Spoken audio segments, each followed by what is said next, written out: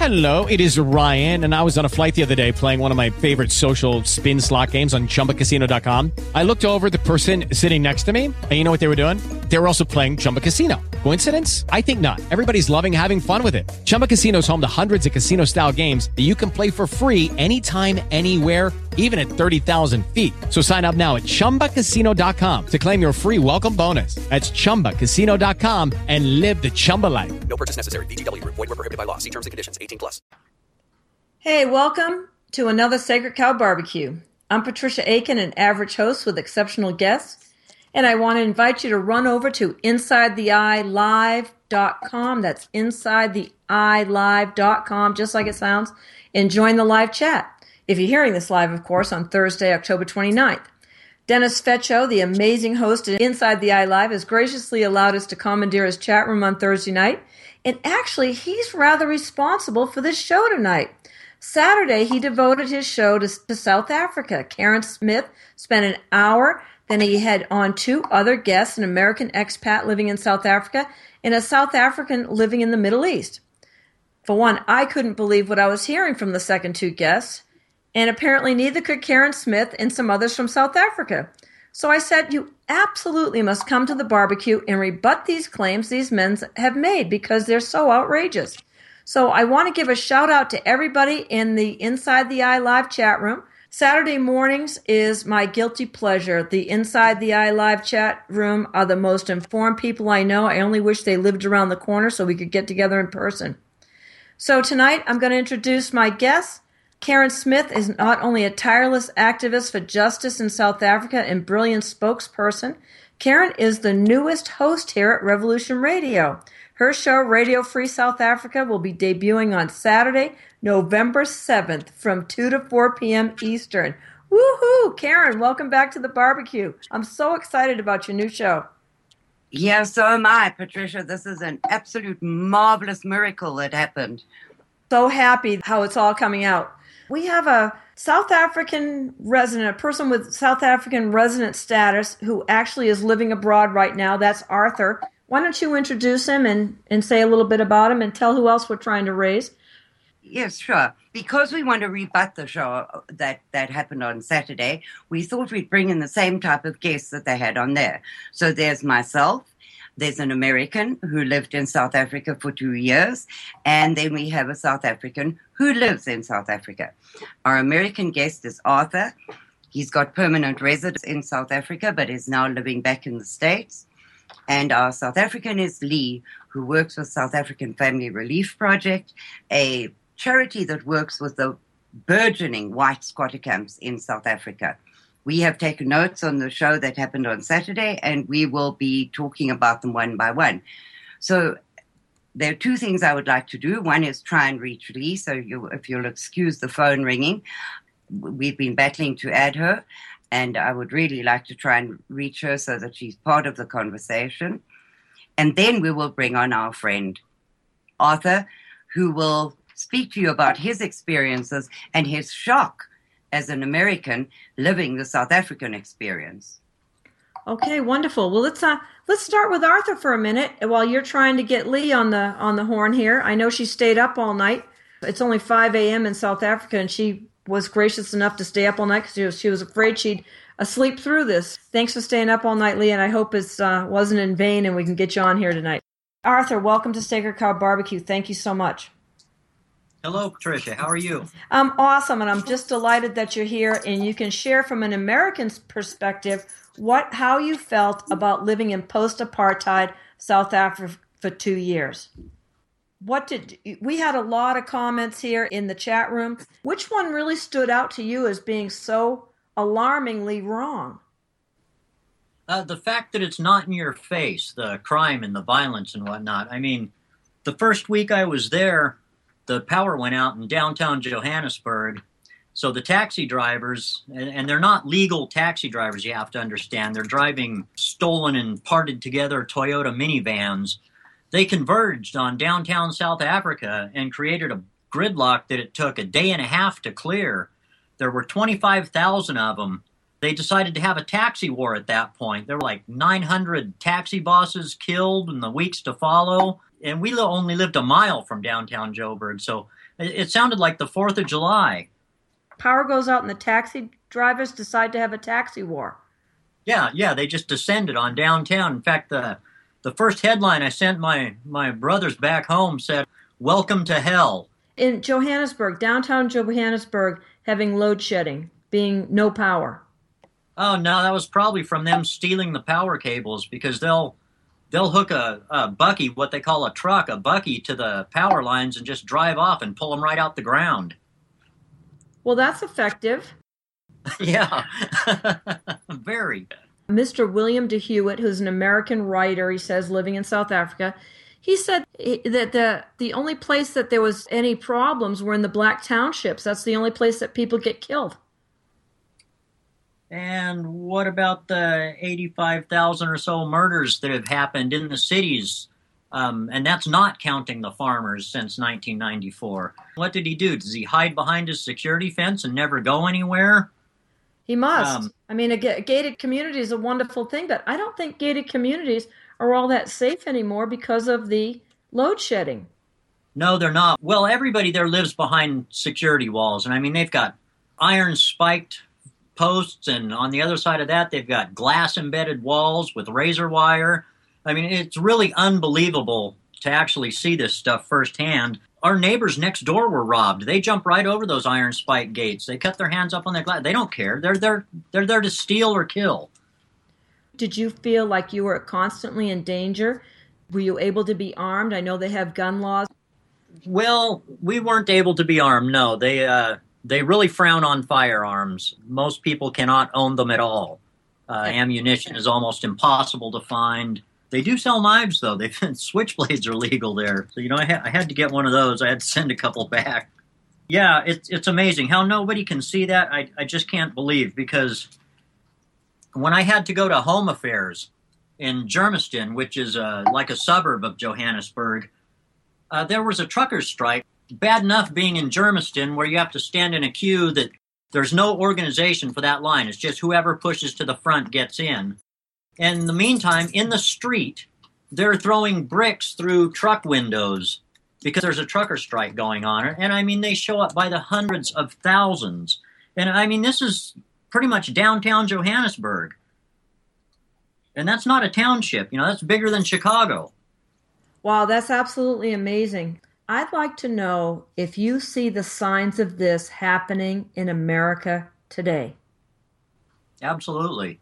Not quite on that scale, because thankfully in America, it is legal to be armed in most places. Right now. They're working on it. Yeah. They'd really love to take our guns, and they're trying real hard. I remember the second time I interviewed Karen Smith, she said that gun registration was the first step towards gun confiscation, and people on gun rights people in the U.S. are being warned about that, but it's a Trojan horse, it really is. Yeah, it's absolutely true. And the other thing, everywhere you drive, and we drove all over the country from Durban to Zanin, which is way up north to way down south, you'll pass through these areas with huge signs and warning signs that say carjack areas. We were living in a part of Joburg that was pretty upscale. It was over by Eastgate. Right across the street, there's a little shopping mall. And I mean, I watched a carjacking there take place. And who was the victim? Were they black or white? A white girl. They drug her right out the car, beat the hell out of her, and attempted to steal her car. What happened? The police showed up. Oh, because my it was gosh. right there. Well, it was right in front of the police station almost. And they have what they call hawkers that stand in the middle of the street at every stop sign, and they sell anything from CDs to fruits and veg to electronic equipment, and they'll come right up to your car, and if you roll the window down, well, that's most of the time they don't want to sell you anything. They will actually yank you out of your car. How is it that Mr. William de Hewitt doesn't know this? Well, that's where I was kind of in shock. I'm wondering that. Now, the South African media, they're real bad about reporting this. They won't report anything. And another thing, he was saying how you don't see it. He's in the Eastern Cape there. Well, East London is a town there that the very day he was talking, they were having the school riots there, the university riots. And literally, that whole town was on fire. But he didn't know that. I was just shocked. I go, what, South Africa? There must be an altered reality here or something. I'm missing this. This is another dimension. It's not the South Africa that I've been learning about. Well, like I said, maybe he hasn't left his security walls. We went to a mall at one point. I don't remember which mall it was. And the police had just shot somebody. Well, they don't close off the malls like we do here, so you can walk right in, just don't go around the police tape. So I'm watching this guy's bullet-ridden body with his head bouncing off the escalator step, and the police are trying to keep the other blacks from looting him, and not keep people away. They're trying to catch the people that are trying to steal whatever this guy stole. It's like the Three Stooges, and that. Yeah, and the other thing, I don't know how he's never seen this. You walk by an ATM machine. Well, the armored trucks pull up to guard it. And we have actually seen them push people out in front of moving cars because they got too close to them. And I mean, these people have machine guns in your face. They shoot the R5 down there, which is a really awesome looking rifle. But they are not afraid to stick those right in your face and tell you to back up. Is it even safe to go to an ATM?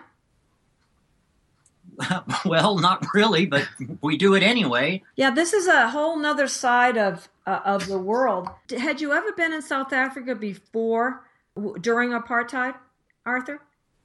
No. It's always been on my bucket list. I believe it's probably the most beautiful country in the world. And I still love to see it, but it's being demolished now since the ANC has taken over. Oh, it's being hammered.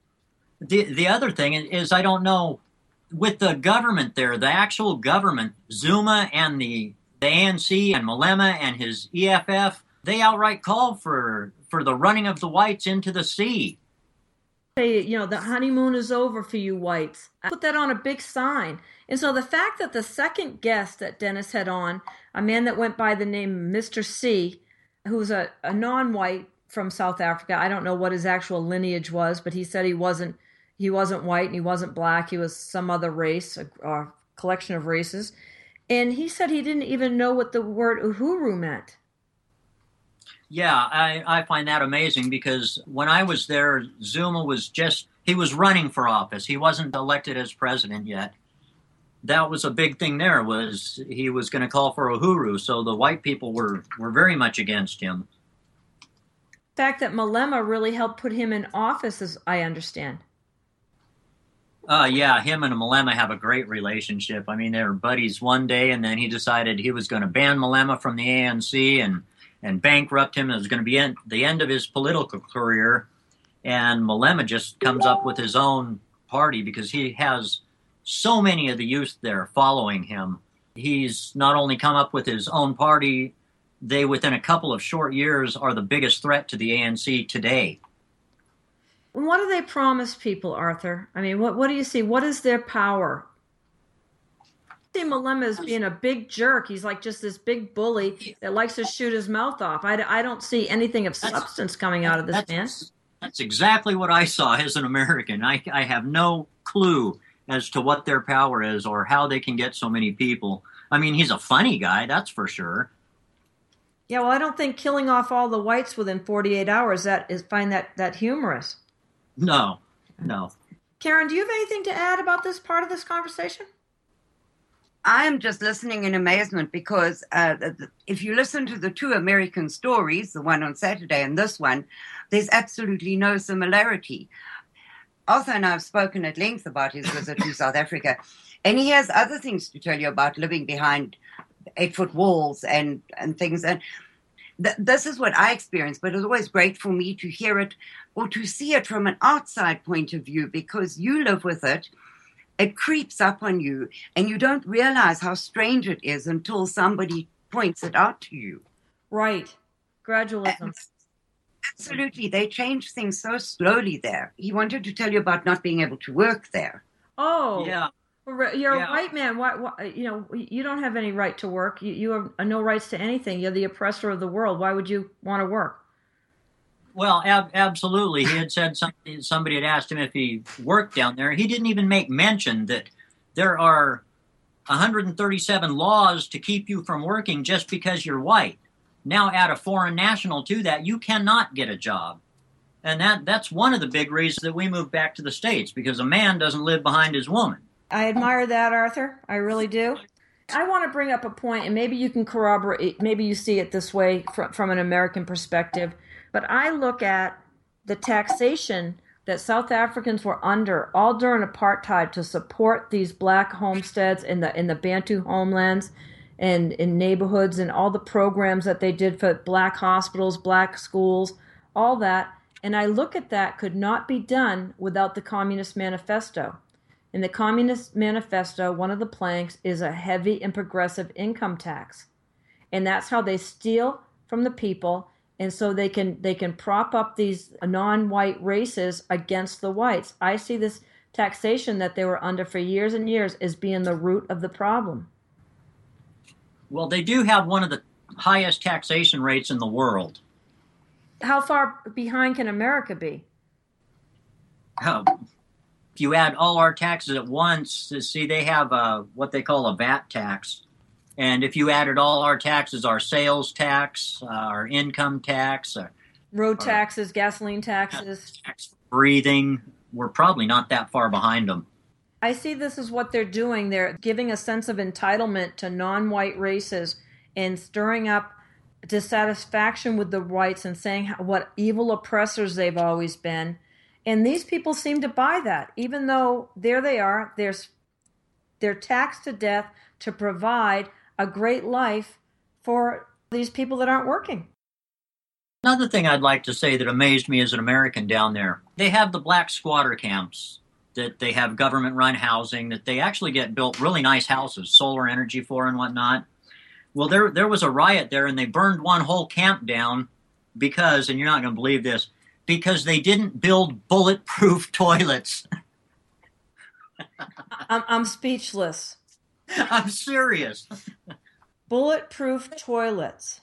Yeah, and guess who was behind the burning of that unit down? That was Malema. Yeah, they didn't have bulletproof toilets, so they weren't going to live there. So there's no violence in your face. The 2 years that I was there, I saw an entire police station stolen under armed guard, but the entire station was stolen. I'm talking the toilets, the pipes, the electrical wires, the counters, the tiles off the walls, the whole thing. What did they do with them? Lord only knows. But I mean, they have a whole building stolen while it's under armed guard. I've had cops with their machine guns in my face.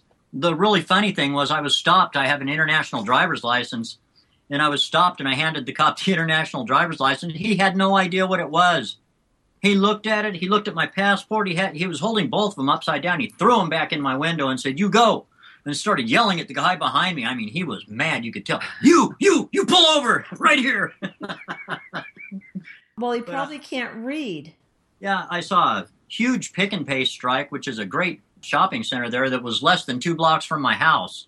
And they were striking at the head office of Pick and Pay. And they bust these people in. And like I said, this was a fairly uppity area in Johannesburg. There were probably 2 miles worth of Greyhound buses or that size that they had bussed these people in to participate in this strike. That's the communist way of doing things, don't you think? Agitators, professional agitators bring people It's effective. It is. It's effective. I've driven through Zion City where they go for their religious holidays, Easter and Christmas. And I tell you what, it's a 5-mile-long valley that 3 million people get packed into with no toilets. Oh. For 4 days. And I had the pleasure of driving through that. An hour and a half to go 5 miles in that mess. And that people do. They'll stand right in front of your car and you know, look at you and surround the car and whatnot. So you just go as best you can.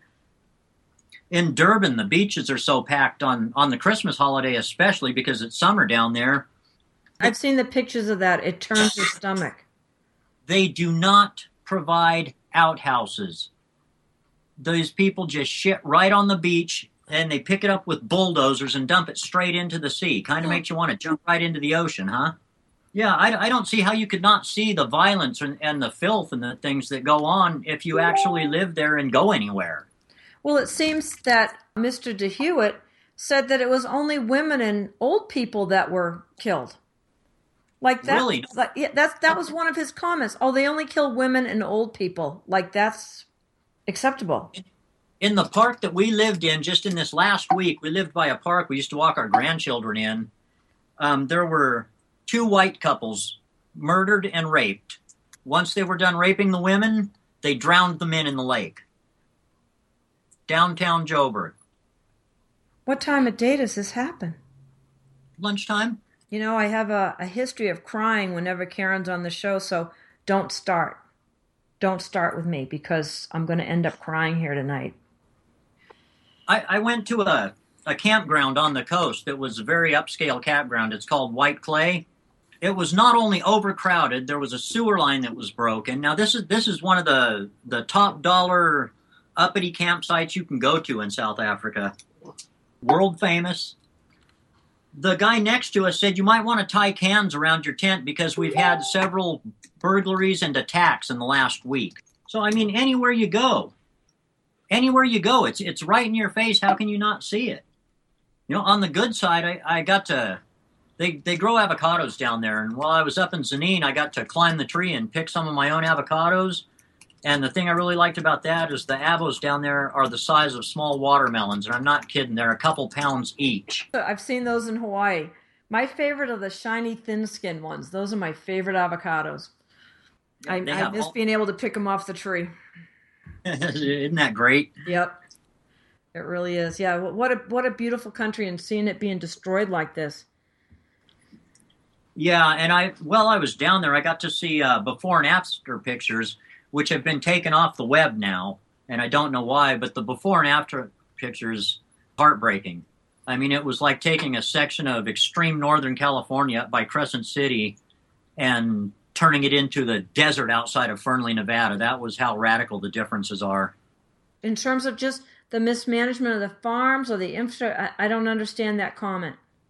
They steal everything that isn't bolted down. And I mean everything. Like I said, the entire police station and 2 schools while I was there. In fact, the schools, even the bricks were taken. If they don't like something, they just burn it down. Oh, the bus isn't on time today. Let's just burn the bus down. Like that's going to make it on time. And the trains. Oh, you should see the way they pack onto the trains. And they burn the trains, too. If the train's late or they can't get on, they'll burn it. I just don't understand that mindset. I really don't get it after years of education and say that the education hasn't been quality. They just haven't been well educated. That's nonsense. Yeah, it was amazing. As an American, it was amazing. It was like half of it was like watching the Three Stooges. The other half was like watching a Freddy movie. That is a really interesting analogy. That's going to stay with me for a while. Three Stooges and Freddy. Yeah, it doesn't make any sense whatsoever. It does sum it up quite nicely, though. It does. That really says it all. It really does. They're like the Keystone Cops and Freddy. I can't get over that. I recently learned, and I believe I learned it from Karen, that they now not only cannot keep the power on, but they can't keep the water running. Like I've always said, when I lived in a third world country, I always said, okay, I can do without electricity because you have sunlight 12 hours a day, but I can't do without water, and I have to have a well or something. But shutting off the water in a city has got to be unbelievable. Yeah. Now, another point I'd like to make is, now my experience there, I was there just prior to the World Cup. So their security at that time was above the board because they were expecting international visitors. They had way more security than they would on any normal day. I still saw all of that. In fact, there was a murder of 2 American tourists on the How train right there, right at the airport. And that was during the height of security that's ever been in that country. So after the World Cup, things really got ugly, and that's when I decided we needed to move. I needed to support my wife, not vice versa. I can't imagine how bad it's gotten now. And for somebody to tell me that you don't see it if you're in town, it just amazes me. And like I said, Zanin is all the way up by the Zimbabwe border. White Clay is down by the Eastern Cape. So I literally went from one end of the country to another. What else stood out to you, Arthur? Kruger National Park. I was able to get into Kruger National Park. we had a fantastic guide. So within about 3 hours, I saw 4 of the big 5. It was awesome. When the rhinoceroses came in front of the car, we were in a little Toyota Corolla. They trotted across the road. The whole car literally bounced off of the road. Wow. Yeah, it was awesome. We were looking at a hippo down in the creek, and we went about another half mile, and our guide, Dion, he says, look, there's a lion. And I'm looking at this thing. That's not a lion. He says, yeah, that's a lion, man. Are you crazy? So I got my video camera, and I'm zooming in on it. I said, that's not a lion. It's some kind of cow. I shut up in mid-sentence. I holy crap, that's a lion. I didn't know they got that big, but they are. They're the size of a beef cow, a wild lion. Oh my gosh, I had no idea. But I know I've seen pictures where they eat the tires off the car. You can't really leave your car parked around lions. They're amazing animals. I got to pet white lions at the lion park there in Joburg. I was in there with a full-grown cheetah, and I actually had to slap his paw to get him to sit up for the picture, but it took the most awesome picture. He was sitting up behind me, and I was turned around looking at the camera, so I didn't even know he had sat up. Made a fantastic picture. And I got to pet 5-month-old white lion cubs that probably weighed as much as I do. That was a little nerve-wracking. I bet. Doesn't sound like a guy like you would turn down that kind of a challenge. I had to go in there, but slapping the cheetah's paws really cracked me up, because if I'd have known he had sat up behind me, I probably wouldn't have been in the picture. So I want to ask you a couple of these things. Someone blames apartheid and the lack of education for the problems today. How does that strike you? I think the person talking about the lack of education during apartheid is the one that lacks the education. Because right. I've been there. I've seen the before and after pictures. I've talked to the older blacks. We were having an extension built onto the house, and they were just fascinated by the American, and so I talked to them. They actually said that things were much better during apartheid. They didn't have such a hard time, and that the kids now are out. With Lucky Land Slots, you can get lucky just about anywhere. Dearly beloved, we are gathered here today to... Has anyone seen the bride and groom? Sorry, we're here. We were getting lucky in the limo and we lost track of time. No, Lucky Land Casino, with cash prizes that add up quicker than a guest registry. In that case, I pronounce you lucky.